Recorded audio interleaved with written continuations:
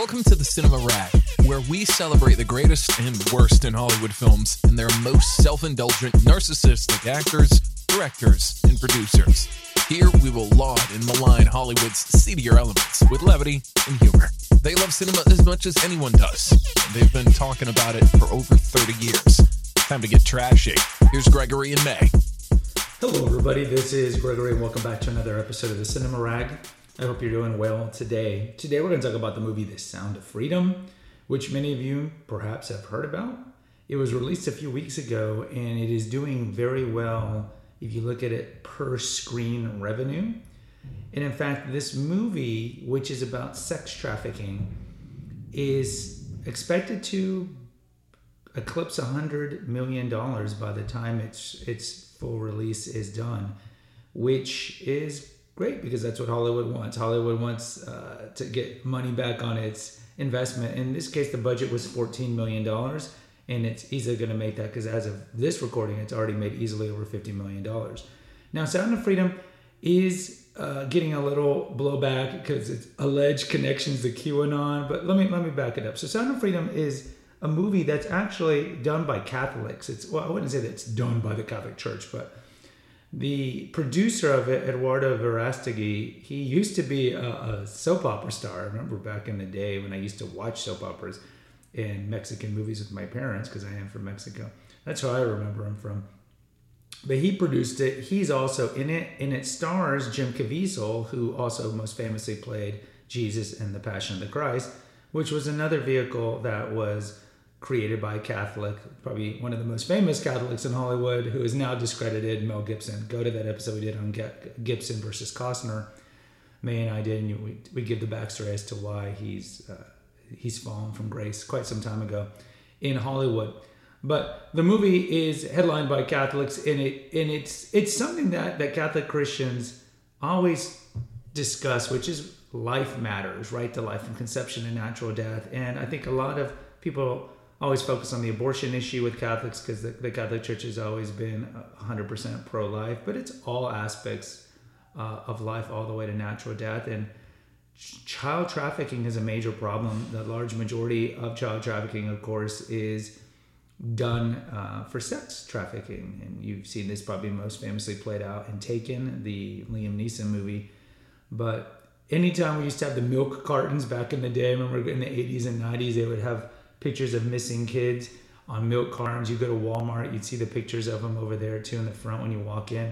Most of these people are sadly used for sex trafficking. And this has kind of been in the know, but it's really been ramped up. I think Taken actually did quite a lot for that. And now you actually see billboards that openly talk about the sex trafficking issue. So the plot of the movie revolves around sex trafficking and an attempt by real life person Tim Ballard to get children back from sex trafficking. I'm not going to really ruin the plot because you're more than welcome to watch it. Now, as a whole, movies like this are not supported by mainstream Hollywood. So as a whole, Disney, Paramount, Universal, and the typical assortment of studios don't really do anything that's Christian inspired. There have been other successful Christian movies. I think of movies like Fireproof and some of those from the evangelical side that have done relatively well. And what do we mean by relatively well? I mean, most of these movies are made for a low budget. So for them to be successful, they don't have to make a lot of money. We talked about this with the Blumhouse model of horror movies, that when your budget is pretty low, it's pretty easy to be a successful movie. But as a whole, the mainstream studios don't support these movies because, honestly, they're Christian. I mean, let's be real. Hollywood was not founded by Christians.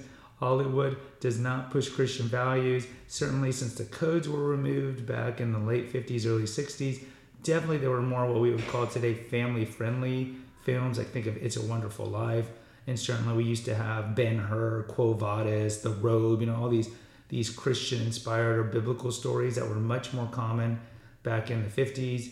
But when the codes were taken down, the codes that protected people from seeing what we would call today smut, like sexuality and profanity, when those were removed, then you had what a lot of people would call the best time of Hollywood, which is like the late 60s, early 70s with auteurs like Scorsese and these movies that were very cutting edge.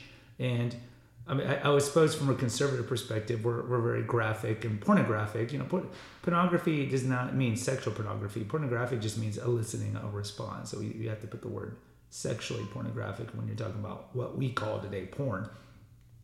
But either way, Hollywood does not support movies that support Christianity in any way, shape, or form. Going back to Passion of the Christ, Gibson, big name at this time, couldn't get a studio to support it. He had to get private funding. And it's the same thing here with this movie. It was done way back in 2018. It was finished in 2018. And they had a distribution deal done with 20th Century Fox, and then that was bought out by Disney. And then they shelved it. And eventually, Verastigi, the producer, went to Angel Studios, which is kind of known. It's very small. And they're kind of known for doing more religious stuff. And if I'm not mistaken, I could be wrong, but I think Angel Studios was an LDS or a Mormon thing. I could be wrong. But at least they try to push things that normally aren't going to be supported in mainstream Hollywood. So, for example, they have the Chosen. They have their hands in the Chosen, and they have their hands on some other things. So, His Only Son was a biblical drama that they did, and some other things that Angel Studios has done. So Verastigi went to Angel Studios, and that Angel Studios uses a crowdfunding kind of rubric or model for their business, and so a lot of Sound of Freedom was investments from people. In particular, 7,000 people invested into it, and they encourage patrons to pay it forward to allow people who might not otherwise see it watch in the theaters for free. And I think that has been successful in that regard. And Sound of Freedom was only Angel Studios' second theatrical release after His Only Son, which, as you can guess by the name of it, His Only Son has to do with something biblical. And in particular, that movie has to do with Abraham and Isaac.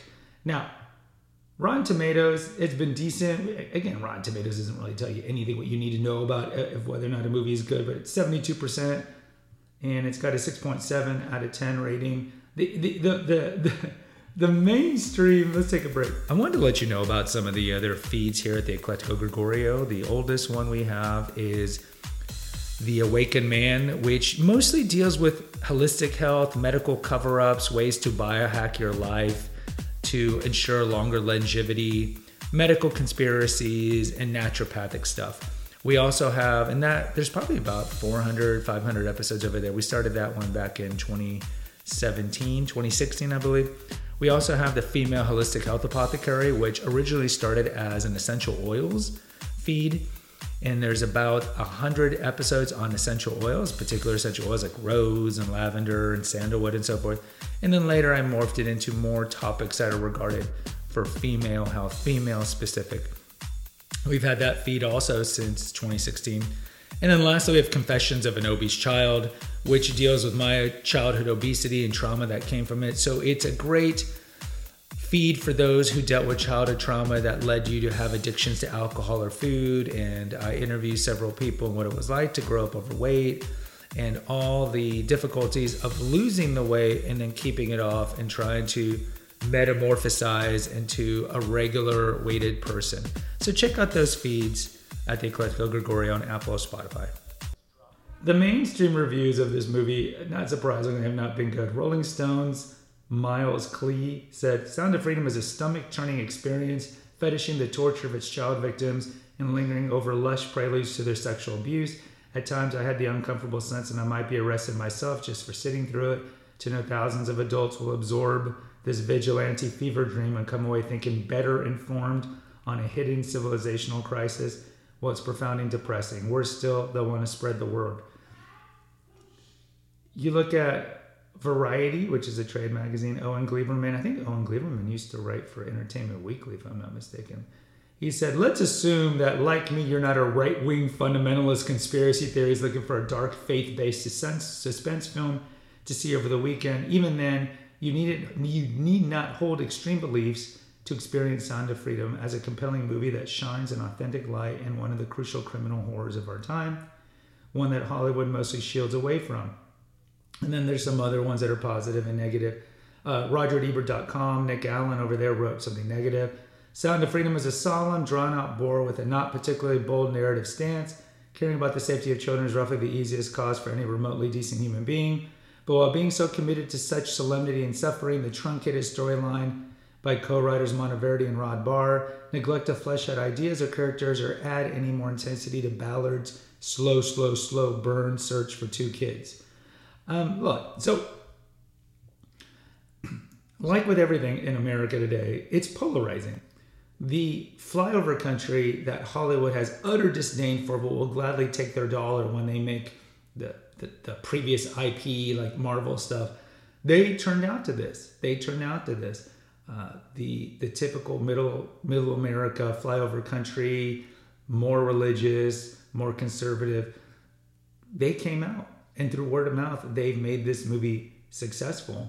And Hollywood, again, has disdain. The elitists have always had disdain for these types of people. And going back to the QAnon connection, so I don't think it's necessarily QAnon. I think like Verastigi and Caviezel, these guys have gone on podcasts that maybe the left would consider to be right-wing conspiracy theory stuff. I'm not going to comment on that because I don't know the backstory of a lot of these podcasts. But one of the plots of Sound of Freedom is what you see also in Taken, which is that there is a global elite of very wealthy people that have their hands dirty in this. So if Taken can mention that and not get maligned for it, I'm not sure why this movie would get maligned for it, aside from the fact that it was completely funded essentially by Christians. It's a Christian movie done by Christians, and Hollywood eschewed it on purpose. Hollywood doesn't want Christian works, Christian films to do well, and it did well. And of course, they're angry and they don't want this movie to do well. And in fact, if you look at per screen revenue, it did better than Indiana Jones when they were both released, I believe, on the same weekend, and it has out-earned it. And by the second weekend, it was making more money than Indiana Jones. Of course, the studios don't want this. The studios don't want you to leave the catnip that they provide us all the time. So, of course, they're angry at that. Now, whether or not you're a Catholic Christian or you're a Christian, it doesn't really matter. Child slavery is a horrible thing. None of us, of course, obviously would want this to happen to our own children. And the story of Tim Ballard, some people are saying they fabricated it. The guy that this movie is based on, who tries to save children, that it's been glorified, it's been propagandized, and look, we just had the movie on Hot Cheetos, and Eva Longoria came out, and essentially the story of Hot Cheetos, how this Mexican worker invented Hot Cheetos, is not even a true story. The LA Times came out and debunked that. But you don't see really her getting a lot of slack for that. So I mean, look, whether or not Tim Ballard, whether these stories are exaggerated or not, that's part of movie making, is that you do have to exaggerate things to a certain extent. I'm not saying it is exaggerated or not. What I'm saying is that there is a massive hypocrisy and a double standard done by Hollywood when it comes to stuff like this. Either way, I have not seen the movie in full honesty. I'll probably watch it when it goes streaming.